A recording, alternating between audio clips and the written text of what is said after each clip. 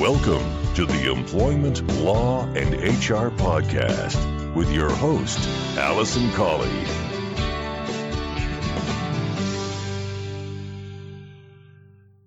Hello and welcome to episode number 76 of the Employment Law and HR Podcast.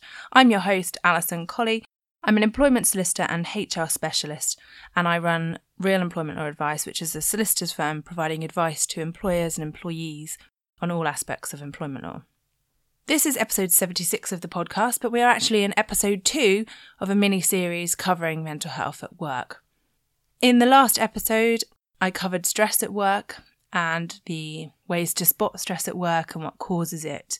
So if you're interested and you didn't listen to that one, you can go back and listen to that one. Again, you don't have to listen to that before this episode, but if you're interested in stress at work, you can go back and listen to that one. This week, I'm going to be following on with the legal considerations and how to determine as an employer if you have an obligation in relation to the Equality Act for somebody who has mental health issues. So without further ado, I'm going to get into this week's content.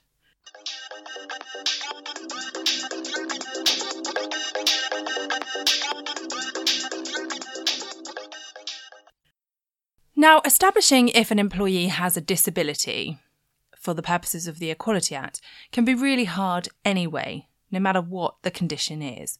But with mental impairment, it can be much harder to identify, to find out if somebody actually has a mental impairment in the first place, and then to establish if it's a disability, because quite often it's hidden or you can't really see it. It's not obvious.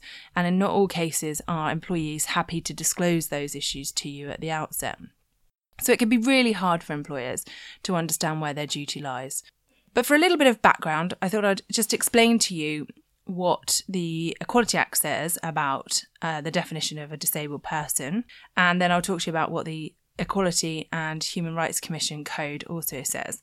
And then I'll go on to talk about some of your obligations once you establish you have an employee who has a disability, whatever that might be, but particularly focused on mental health issues. So helpfully, the Equality Act has a definition of a disabled person, and that states that if the person has a physical or mental impairment, and the impairment has a substantial and long-term adverse effect on his ability to carry out normal day-to-day activities, then they would be classed as a disabled person for the purposes of the Equality Act. When it comes to a mental impairment, the Equality and Human Rights Commission Code states that the term mental impairment covers a wide range of impairments relating to mental functioning, including what are often known as learning disabilities. So it can cover a wide range of conditions as long as they are substantial and have a long-term adverse effect on day-to-day activities. In a situation where the employee's mental impairment, mental health condition is disputed, or it's disputed as to whether that would be a disability or not, the focus is often looked at on the effect the impairment has on their day-to-day activities. So what effect would that have on them, for example, if they weren't taking medication? And if it's an adverse one and it's long-term, and it's likely to be long-term, then it would certainly fall under the definition of a disabled person.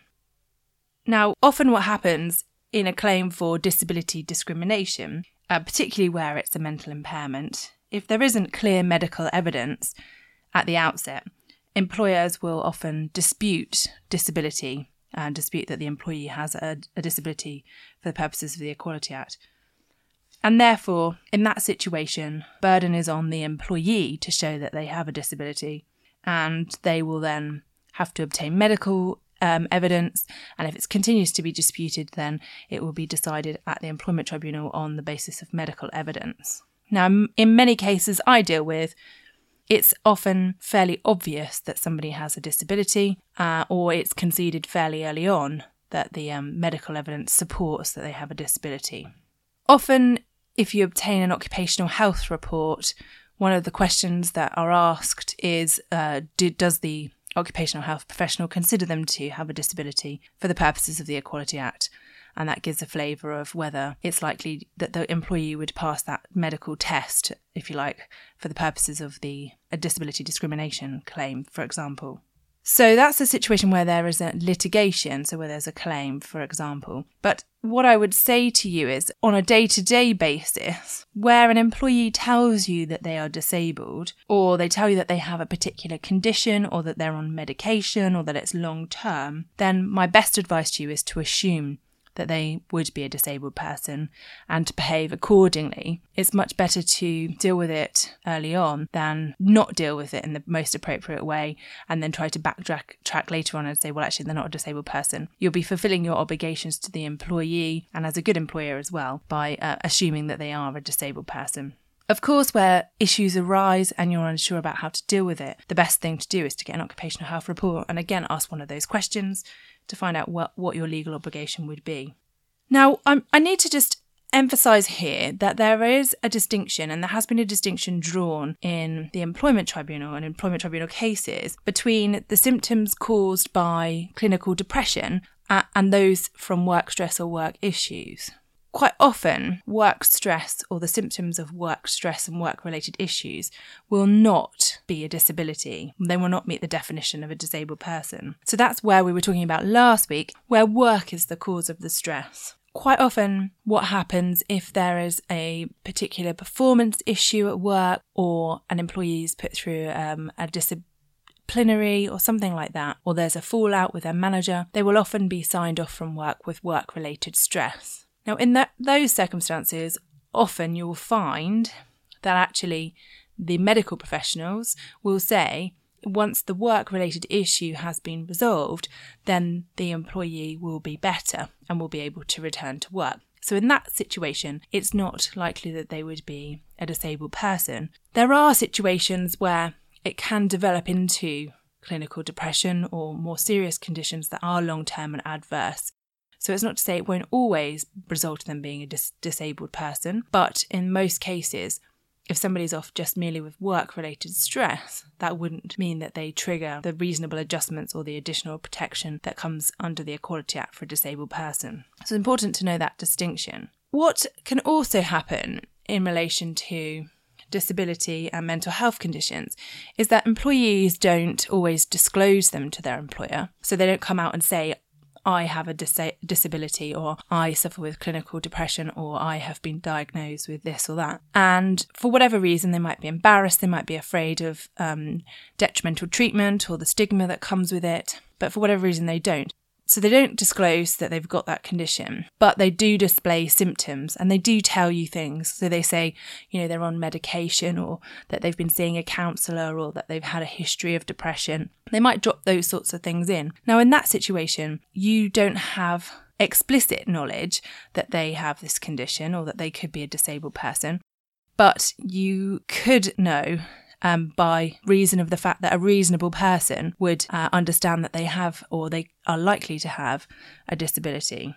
So what I'm saying here is that it's not always a defence to a claim for disability discrimination to say that I didn't know, they never actually told me they were disabled. If you ought to have known, or ought reasonably to have known that they were disabled, then you will have been deemed to have that knowledge.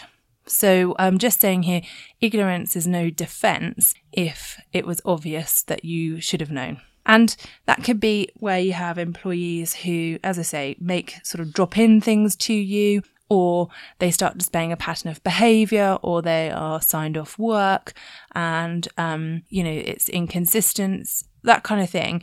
If you have any issue, or you think that one of your employees might have a mental impairment or a mental health condition, then it's really important that you speak to them in confidence, of course, and where necessary, obtain some medical advice or medical opinion so that you can be sure of what your obligations are. So don't just bury your head in the sand because they haven't disclosed to you the full details of their condition.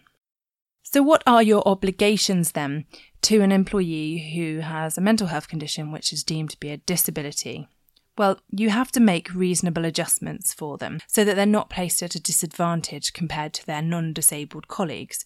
And the kind of reasonable adjustments you can make will vary depending on the employee's condition, the effect that it has on them on a day-to-day basis. But some of the things that you could consider are, and that have been considered by employers in the past, are particularly for conditions with anxiety or depression, are changing their hours. So reducing their hours, changing their hours, so maybe they start later and finish later or finish earlier. Giving them more time to do tasks, because if they are having a particularly bad time of things, you might decide actually we're going to give them a little bit more time to do that than we would others. You could give them additional supervision and support, and you could also provide them with a mentor or support person. And as I say, the reasonable adjustments that you'll need to make will vary depending on the person, and there might not be any that you need to make immediately, or it might be that as their job evolves or their condition changes that you need to look at those again. But anywhere that you are uncertain or the employee is not really forthcoming about their condition or what could be done, then it's certainly worth obtaining some advice from an occupational health professional or from their GP. And then, of course, you have the normal obligations not to treat them to their detriment or to dismiss an employee because of their disability. And this can be a case where employers do fall down in that they will make a decision about a person, and perhaps, for example, an employee who's been employed for less than 2 years, who's not quite up to the job or isn't performing to the best of their ability, is dismissed without following a performance plan or without disciplinaries or warnings and that sort of thing. And if the person has a disability and the reason for their treatment is their disability, then they may very well have a claim for disability discrimination, because, as you probably know, discrimination rights are a day one right, which means employees have the ability to enforce those rights from the first day of their employment. So for loads of reasons already explained, it's really important for you as an employer to have a really good understanding about mental health conditions and the impact that they have on employees at work and also on your legal obligations.